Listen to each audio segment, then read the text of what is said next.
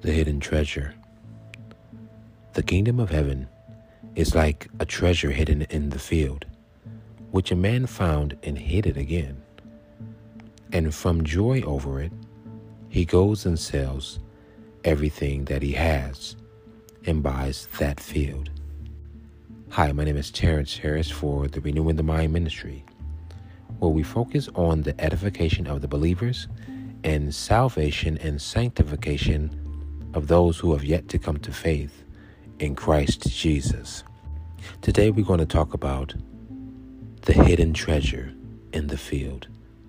In most cases, when people find oil, or they strike the ground and they find an oil reserve, they would then survey the land around the area in which the oil was discovered. And with as much money that they have, or as with as many investors that they can find, they will set their hearts and make plans to purchase the field or the area around the oil which was discovered, because there's a possibility that if oil is in that spot, that oil may be in the exterior or circumference of the spot in which the oil was first discovered. Oil is a very valuable, not only monetarily, but functionally, resource. The treasure hidden in the field, as in the parable told by Jesus. The question becomes, why did he hide it again once he found it? Well, to go from hiding it again, then moving to having joy over it, in between, I believe, in between that area of hiding it again and having joy over it, was a period of examination, its authenticity, its value, its worth, its usefulness. And once he discovered that the treasure once he discovered the person who found the treasure in the field, that the treasure embodied all of these characteristics and things and entities, he had joy over it. Like, this is something that cannot be purchased or bought. It doesn't come across easy, not easily found. You have to strike the ground deeply in order to find oil. It is more so, or even more so, hidden. The treasure in the field, as told by Jesus. In order to come to a place in your heart that I found something worth keeping, worth holding. And the Bible says he then had joy over it, buying the entire field. The question is where in your life, where you found the treasure in the field, when we find the kingdom of heaven, that is the treasure in the field, and we discern that it is worth selling everything to have the resources to purchase it. What's being said is that the kingdom of heaven is valuable, not only in the area in which we found it, but it can have an effect on the relationships we have, our mindset, our purpose, the things we do, the things we say, on fatherhood, on being a husband or a wife. When you find Christ, buy the entire field. When you find the kingdom of heaven, purchase the entire field, meaning everything around your life will be affected by the treasure you found, the kingdom of heaven. The kingdom of heaven affects your relationship with your spouse. The kingdom of heaven affects your relationship with your children, how you view your friends, how you view your enemies, how you view your purpose, yourself, your identity in Christ, in the Lord. It affects how you view your work, how you live, and it exchanges the things that are of no value to you, that have no benefit spiritually, physically, emotionally, mentally. For me, Jesus Christ, the kingdom of heaven, inspired me to apply this treasure to other areas of my life so that they would resemble the kingdom of heaven as well. When the kingdom of heaven and the giver of it becomes the source or the center of your field in your life, all other areas of your life benefit from the treasure. Let us ask the Lord, Lord, where in my life could my life look more like the kingdom of heaven? Now, we know that everybody's not perfect. We know that no one's perfect. However, imperfection should not be normalized.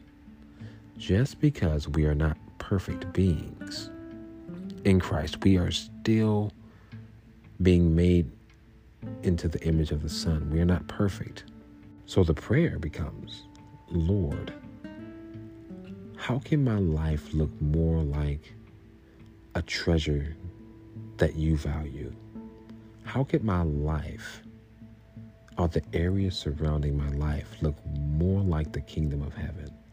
As much as possible, is there anything in me that is hindering thy kingdom come, thy will be done in earth or on earth as it is in heaven? Is there anything concerning my life that I'm doing, that the way that I think, the way that I speak or treat people, the way that I produce or work or believe, my faith, is there anything that is suppressing the experience of the kingdom of heaven in my life? Not only in my life, but not only in my life, but also the lives of those that you've made me responsible over. And help me emulate the kingdom of heaven so that the area around the treasure that is you begin to reflect your character, your standard, your love, your peace, your joy, your correction, your rebuke, your faithfulness, your trustworthiness, the worship of you, the honor and fear of you. Is there anything in my life that is hindering that? Lord, help us to get to a place where the area around the kingdom of heaven in our life begins to look like the way that you desire it to look. 77 times 7. That's a number of times Jesus told Peter that he must forgive those who offend him. When we hear that passage, we compare our lives and think about all the people who offended us or did us dirty, did us wrong.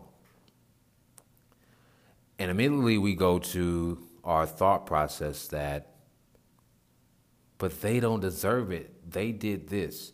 They don't deserve this. They did that. They don't deserve this. They did that. And we keep them in our chamber, our holding cell spiritually, to rot, to pay for the consequences of their wrongdoing towards us. But Jesus said to forgive 77 times 7, to honor the Lord, to honor the Father, in that he knows, and he knew in the days of Peter that Forgiveness is not for the other person from you. Forgiveness from you is for the benefit of your own soul and well-being. Hi, my name is Terrence Harris. This is currently Renewing the Mind Ministry podcast, but we will be converting to a new podcast called Rising Well. But the goal will still be the same. It's for the edification of the believers and for the salvation and sanctification of those who have yet to come to faith in Christ Jesus.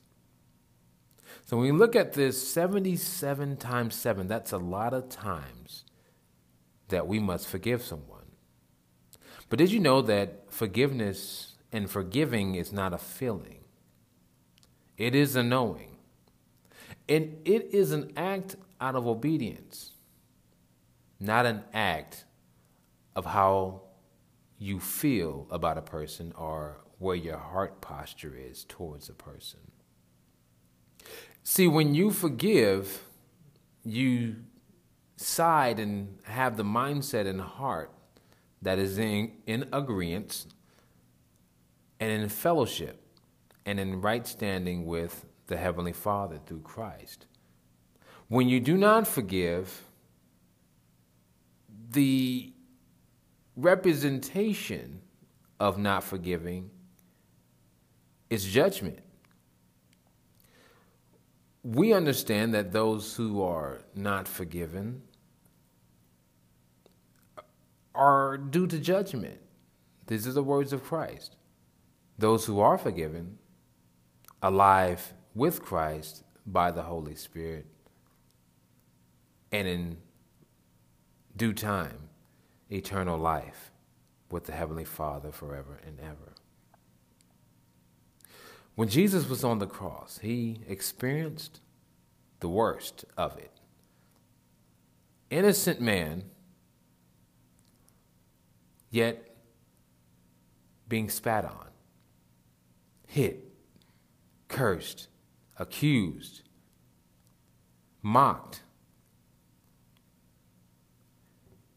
And we think all that Jesus Christ had done, dying a sinner's death,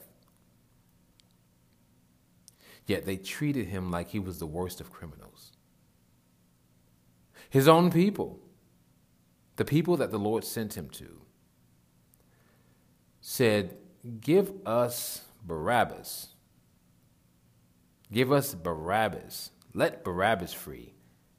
Crucify this person called Jesus Christ." And we look at our own lives and we realize that life itself is a furnace and a crucible. But the good thing and the good news is that we have a high priest. The good news and the good thing is that we have a high priest who can empathize with our weaknesses and knows the flesh, the trials of the flesh, because Jesus Christ, being fully God, was fully man, walking the earth in the flesh, in the likeness of men. So he was tempted, he was tried, he experienced pain and hunger, and the Bible says that he was a man of sorrows, didn't have a place to lay his head. Even the foxes had holes, even the birds had nests, but the Son of Man has no place to rest his head. He experienced cold, he had experienced depression and anxiety to no end. You know how that feels. Yet by the power of the Holy Spirit, Jesus arose. All power and authority, while forgiving those who crucified him on the cross. And in contemporary culture, or even the media representation of Jesus Christ, they have him on a cross, and they have the tunic around his waist, and he drops his head in the crowns. But keep in mind the scripture where it says that they cast lots and they do dice for his clothing. So yes, Jesus Christ, although he's represented on the TV or movies and films as having a cloth wrapped around his waist, but out of sheer humility, for the purpose of utter dishonor, Jesus Christ was actually on the cross, naked. There is no other way to be able to cast lots and throw dice for his clothes if they're on him on the cross. And so when we think about the hurt that we've experienced by someone and the pain and they've caused, and some things are definitely understood where the frustration and the anger and the disappointment and the hurt is present. In addition to that, not to minimize our feelings and our experiences, we forgive, not based on how we feel about the other person, but we forgive, desiring to be in right standing, in right heart posture towards our Savior and Lord Jesus Christ. And as we pray for the other person and pray for ourselves, that we honor the Lord in our hearts, in our thinking, in our words towards the other person who hurt us. As we set our desire on pleasing God, the Lord will meet us where we are. And over time, as he works on our heart, the experience might remain, but the pain, the healing process, he will conduct in his hands.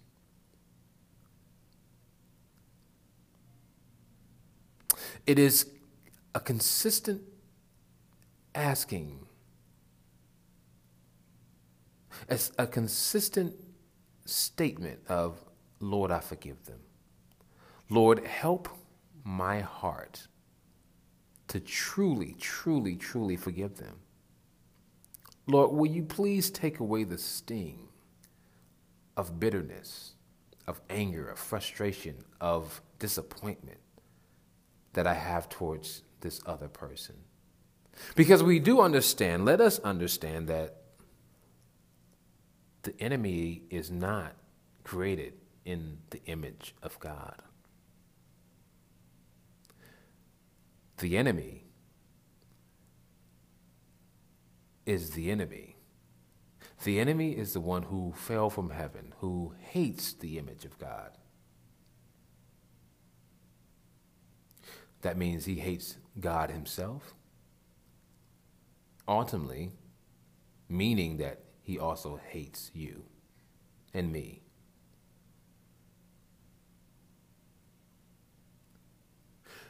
And so there's a consistent prayer, petitioning to the Lord that the devil be removed from the details.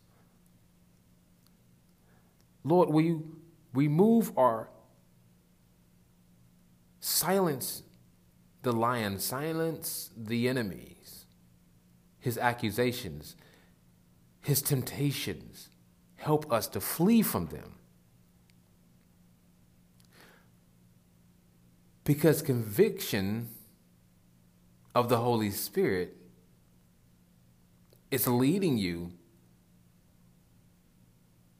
to know, having intimacy with God's righteousness. Forgive. Speak it. Earnestly desire it from the Lord, that your heart has the ability to forgive. Ask for it. Request it. The God of the universe, the God of all creation, of heaven and earth, omniscient, omnipresent,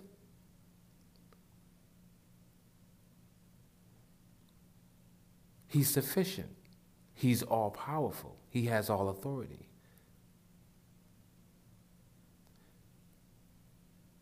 And since this is true, He has the ability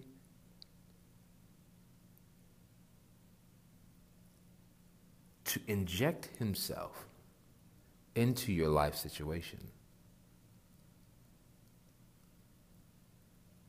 according to His will, according to His good pleasure,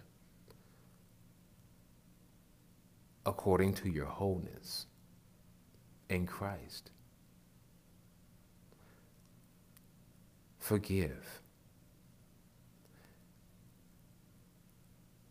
Forgive until it is true.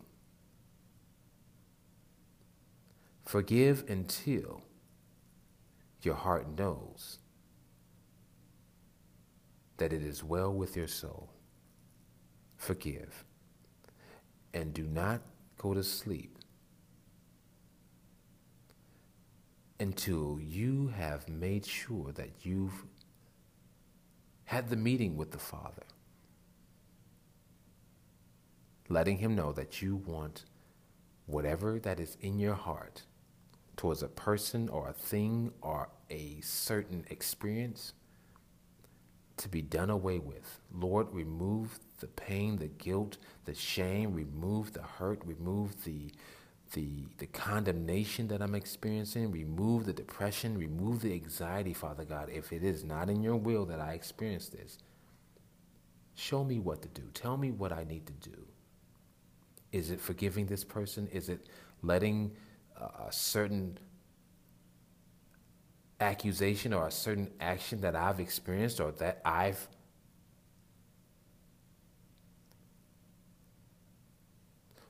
an action that I have done towards some person?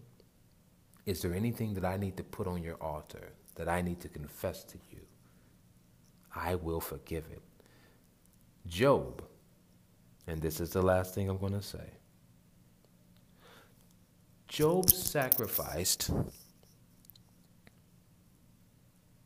to the Lord on the behalf of his sons and daughters, just in case they sinned against the Lord. I'll say that again. Job sacrificed to the Lord. He made petitions of confession and asking for forgiveness,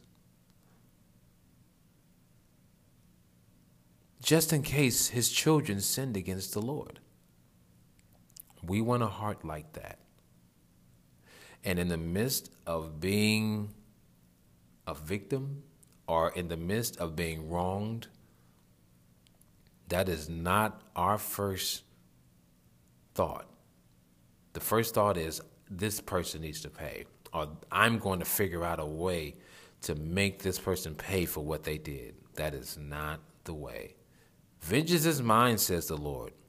Also, the Bible says that do not despise the chastening of the Lord, nor detest his correction, for whom the Lord loves, he will correct, as a father loves the son in whom he delights. If there is a wrong, clear yourself, clear your soul, and leave the work that needs to be done in the situation that is now outside of your control to the work of the Lord, to the work of the Holy Spirit. Do not step out of line, attempting to rectify a situation that is in the power and authority of only the living God. Do your part. Forgive. Ask for a healed heart. Ask for God's healing and restoration in your soul so that you may continue to imitate the image of the living Son, Jesus Christ.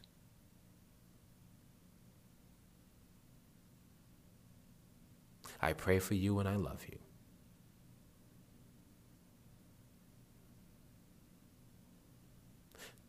Take care. Sin and disobedience, the consequences of these are spiritual. They're spiritual initially, that begin to manifest in your physical life. Many people have done things in their lives that they lived, and they presume that they're just going to take that to the grave and not share that with anyone, or share that with Christ, or share that with Jesus, or share that with their loved ones or their friends. They're going to just tuck it away, and it's going to be between me and God. The issue with that is that the effects of disobedience and sin runs generationally. So as you approach the grave, the consequences of your actions, unconfessed, unaddressed, now approaches those who come after you. Those seeds, the children, the grandchildren, the great-grandchildren. And it becomes, or will become, the pearl of your next generation. You may be gone and be standing before the Father, but your seed now has to address what you refused or did not address in your lifetime. Hi, my name is Terrence Harris, and this is Rising Well, where we focus on the edification of believers and for the salvation and sanctification of those who have yet to come to faith in Christ Jesus. There's a Bible verse that says, God is a jealous God, visiting the iniquity, the sin of the fathers upon the children up to the third and fourth generation. I did not know that until maybe a few years, maybe a couple years past. I'll say it again, but let me put it in plain terms. The sins that you don't address in your lifetime and the effects of them that you try to take to the grave with you, the manifestation of those consequences and sins will now show up in the lives of your children and in the lives of your grandchildren and the lives of your great-grandchildren. When we think about the standard in the kingdom living, things like anxiety, depression, suicidal thoughts, immorality and lust and greed and all of these things, though we are not perfect, they are not kingdom standard either.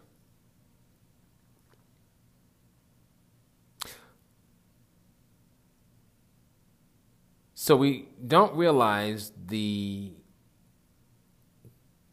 harm of not coming forth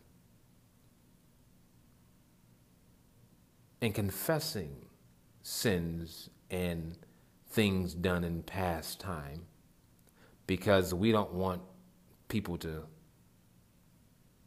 with some understanding to know our business. But then, in my case, I had no idea why I entered a season fighting for my life, struggling and wrestling against mental illness, depression, psychosis, low self-esteem, anxiety to no end, hopelessness. Where did all this come from, and why did it jump on me? Why did it approach my doorsteps? I would soon or later on find out that it wasn't uncommon in those who had come before me. And it wasn't linear, this atmosphere, this wrestle with this spiritual entity. It kind of jumped around, meaning it wasn't just represented in the life of my fathers, or if that was the case for them, but cousins, a couple uncles, this grandmother, or this person over here, and this related in my family. It's like, what is going on? What initiated this atmosphere, this experience, and why did it come to my doorstep? Well, sin and the consequences of it has no favoritism, doesn't have favorites. And so things as depression and all of the things where it says, the Bible says that sin, or the wages of sin, causes death. So therefore, the precursor of death is dying. And the precursor of dying is infection. So all of these things ransack the lives of humanity. And I'm understanding them, or it is understood as the consequences of sin active in the world. God never wanted this. The command was basically to be obedient, to listen to him. And that obedience was dishonored by disobeying God. And so now we're dealing with all of these issues, primarily the injection of sin into the society.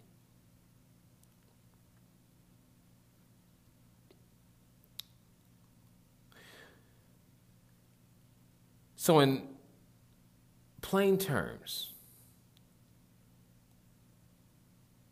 Jesus died for the sin of the world. So when he was on the cross, the sins and the consequences of sins fell upon him. So that if you believe that his cross and the resurrection was what it was, that it was the work of God making available the redemption of mankind, of humankind, if you will believe that, then you will be saved as you make Jesus Christ Lord over your life.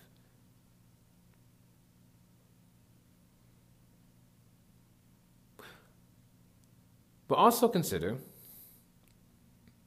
that if it is not addressed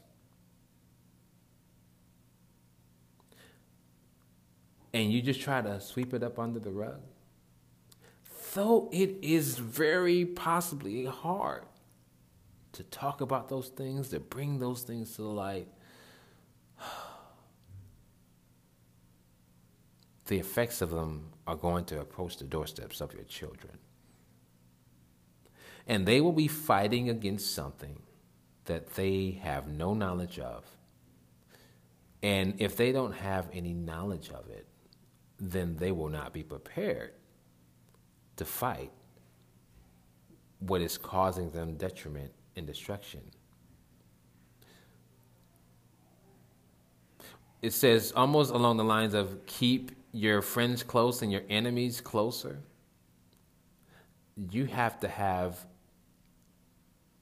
an intimate understanding of what sins you wrestle against, what temptations you wrestle against, so that we can ask Jesus Christ to apply the extra force, the extra strength, the extra authority, and stomping those things out so that they don't go no further than the life that you're breathing right now.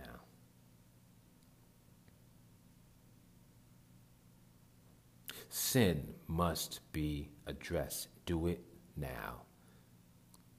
It doesn't just go away on its own. It doesn't live or stay up under the rug. Things must be addressed with the living God, and we ask the Lord's help. I had to address my sins.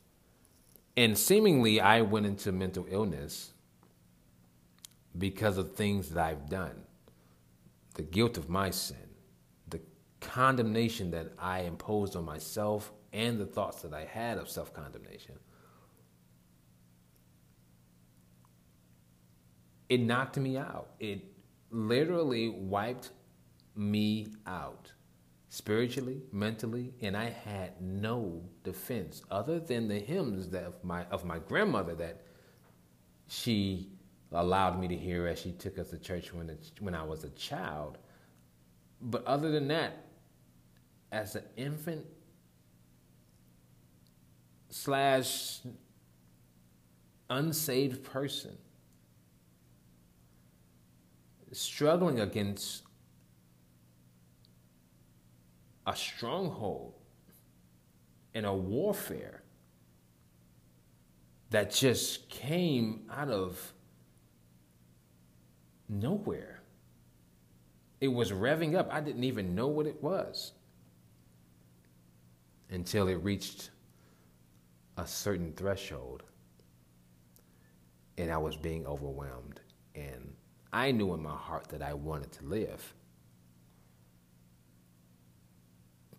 But if it had not been for Christ, if it had not been me remembering the hymns and the songs that were sang in the churches when I was a young boy, if I didn't call out to the Lord, hearing the testimonies of Jesus saving many, raising the dead, healing the sick, opening the eyes of the blind, making the lame and causing the lame to walk, forgiving, teaching, feeding. These are the stories I heard. I said in my soul, I need this right now because I wanted to live. It was presumed that I would die. As a voice would say to me, just like some family members, this is when I was struggling, in the season of struggling against mental illness, a voice, a thought came to me. And the thought was, just like I took such and such out of the way, this family member out of the way,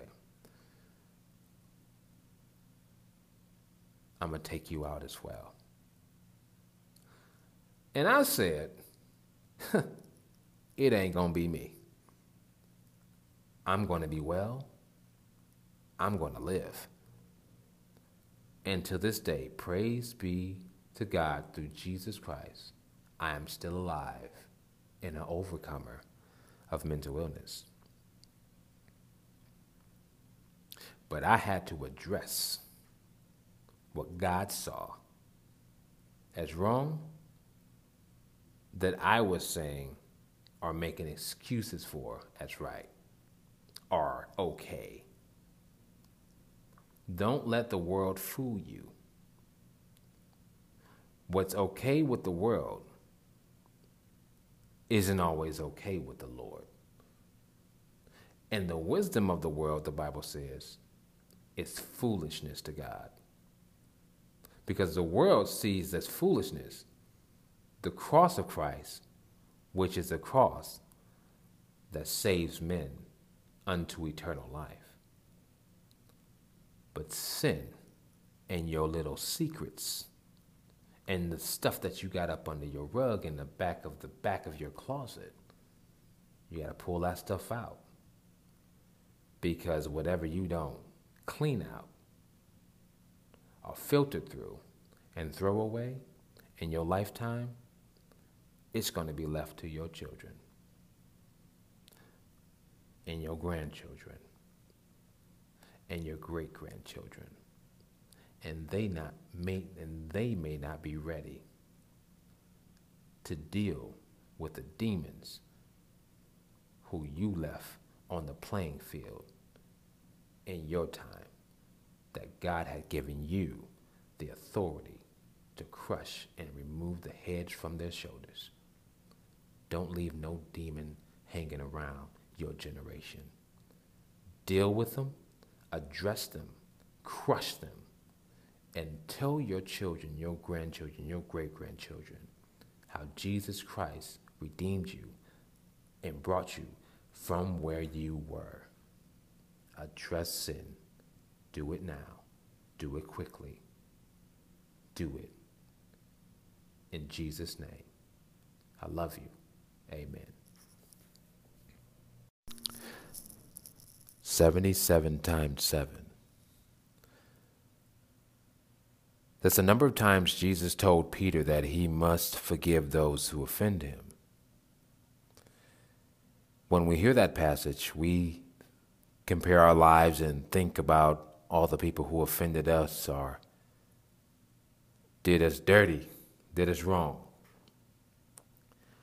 And immediately we go to our thought process that, but they don't deserve it. They did this. They don't deserve this. They did that. And we keep them in our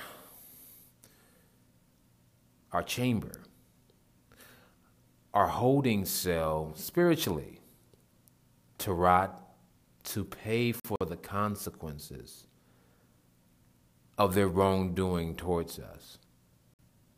But Jesus said to forgive 77 times 7, to honor the Lord, to honor the Father, in that he knows, and he knew in the days of Peter, that forgiveness is not for the other person. Forgiveness is for the benefit of your own soul and well-being. Hi, my name is Terrence Harris. This is currently Renewing the Mind Ministry podcast. We will be converting to our new podcast called Rising Well. But the goal will still be the same. It's for the edification of the believers and for the salvation and sanctification of those who have yet to come to faith in Christ Jesus. So when we look at this 77 times 7, that's a lot of times that we must forgive someone. But did you know that forgiveness and forgiving is not a feeling? It is a knowing. And it is an act out of obedience, not an act of how you feel about a person or where your heart posture is towards a person. See, when you forgive, you side and have the mindset and heart that is in agreement and in fellowship and in right standing with the Heavenly Father through Christ. When you do not forgive, the representation of not forgiving is judgment. We understand that those who are not forgiven are due to judgment. These are the words of Christ. Those who are forgiven, alive with Christ by the Holy Spirit, and in due time, eternal life with the Heavenly Father forever and ever. When Jesus was on the cross, he experienced the worst of it. Innocent man, yet being spat on, hit, cursed, accused, mocked. And we think all that Jesus Christ had done, dying a sinner's death, yet they treated him like he was the worst of criminals. His own people, the people that the Lord sent him to, said, "Give us Barabbas. Give us Barabbas. Let Barabbas free. Crucify this person called Jesus Christ." And we look at our own lives and we realize that life itself is a furnace and a crucible.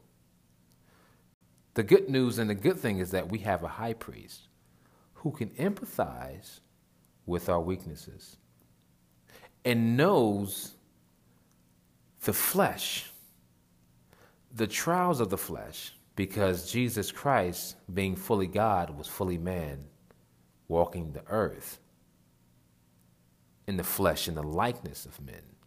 So he was tempted, he was tried, he experienced pain and hunger, and Bible says that he was a man of sorrows, didn't have a place to lay his head. Even the foxes had holes, even the birds had nests, but the Son of Man has no place to rest his head. He experienced cold, he had experienced depression and anxiety to no end. You know how that feels. Yet by the power of the Holy Spirit, Jesus arose. All power and authority, while forgiving those who crucified him on the cross. And in contemporary culture, or even the media representation of Jesus Christ, they have him on a cross and they have the tunic around his waist and he drops his head in the crowns. But keep in mind the scripture where it says that they cast lots and they do dice for his clothing. So yes, Jesus Christ, although he's represented on the TV or movies and films as having the cloth wrapped around his waist, but for the purpose of utter dishonor, Jesus Christ was actually on the cross naked. There is no other way to be able to cast lots and throw dice for his clothes if they're on him on the cross. And so when we think about the hurt that we've experienced by someone and the pain and they've caused, and some things are definitely understood where the frustration and the anger and the disappointment and the hurt is present. In addition to that, not to minimize our feelings and our experiences, we forgive, not based on how we feel about the other person, but we forgive, desiring to be in right standing, in right heart posture towards our Savior and Lord Jesus Christ. And as we pray for the other person and pray for ourselves, that we honor the Lord in our hearts, in our thinking, in our words towards the other person who hurt us. As we set our desire on pleasing God, the Lord will meet us where we are. And over time, as he works on our heart, the experience might remain, but the pain, the healing process he will conduct in his hands. It is a consistent asking, as a consistent statement of, Lord, I forgive them. Lord, help my heart to truly, truly, truly forgive them. Lord, will you please take away the sting of bitterness, of anger, of frustration, of disappointment that I have towards this other person? Because we do understand, let us understand that the enemy is not created in the image of God. The enemy is the enemy. The enemy is the one who fell from heaven, who hates the image of God. That means he hates God himself, ultimately, meaning that he also hates you and me. And so there's a consistent prayer petitioning to the Lord that the devil be removed from the details. Lord, will you silence the lion, silence the enemies, his accusations, his temptations. Help us to flee from them. Because conviction of the Holy Spirit is leading you to know, having intimacy with God's righteousness. Forgive. Speak it. Earnestly desire it from the Lord, that your heart has the ability to forgive. Ask for it. Request it. The God of the universe, the God of all creation, of heaven and earth, omniscient, omnipresent, he's sufficient. He's all powerful. He has all authority. And since this is true, he has the ability to inject himself into your life situation according to his will, according to his good pleasure, according to your wholeness in Christ. Forgive. Forgive until it is true. Forgive until your heart knows that it is well with your soul. Forgive. And do not go to sleep until you have made sure that you've had the meeting with the Father, letting him know that you want whatever that is in your heart towards a person or a thing or a certain experience to be done away with. Lord, remove the pain, the guilt, the shame, remove the hurt, remove the condemnation that I'm experiencing, remove the depression, remove the anxiety, Father God. If it is not in your will that I experience this, show me what to do. Tell me what I need to do. Is it forgiving this person? Is it letting a certain accusation or a certain action that I've experienced or an action that I have done towards some person? Is there anything that I need to put on your altar that I need to confess to you? I will forgive it. Job, and this is the last thing I'm going to say. Job sacrificed to the Lord on the behalf of his sons and daughters, just in case they sinned against the Lord. I'll say that again. Job sacrificed to the Lord. He made petitions of confession and asking for forgiveness, just in case his children sinned against the Lord. We want a heart like that. And in the midst of being a victim or in the midst of being wronged, that is not our first thought. The first thought is, this person needs to pay, or I'm going to figure out a way to make this person pay for what they did. That is not the way. Vengeance is mine, says the Lord.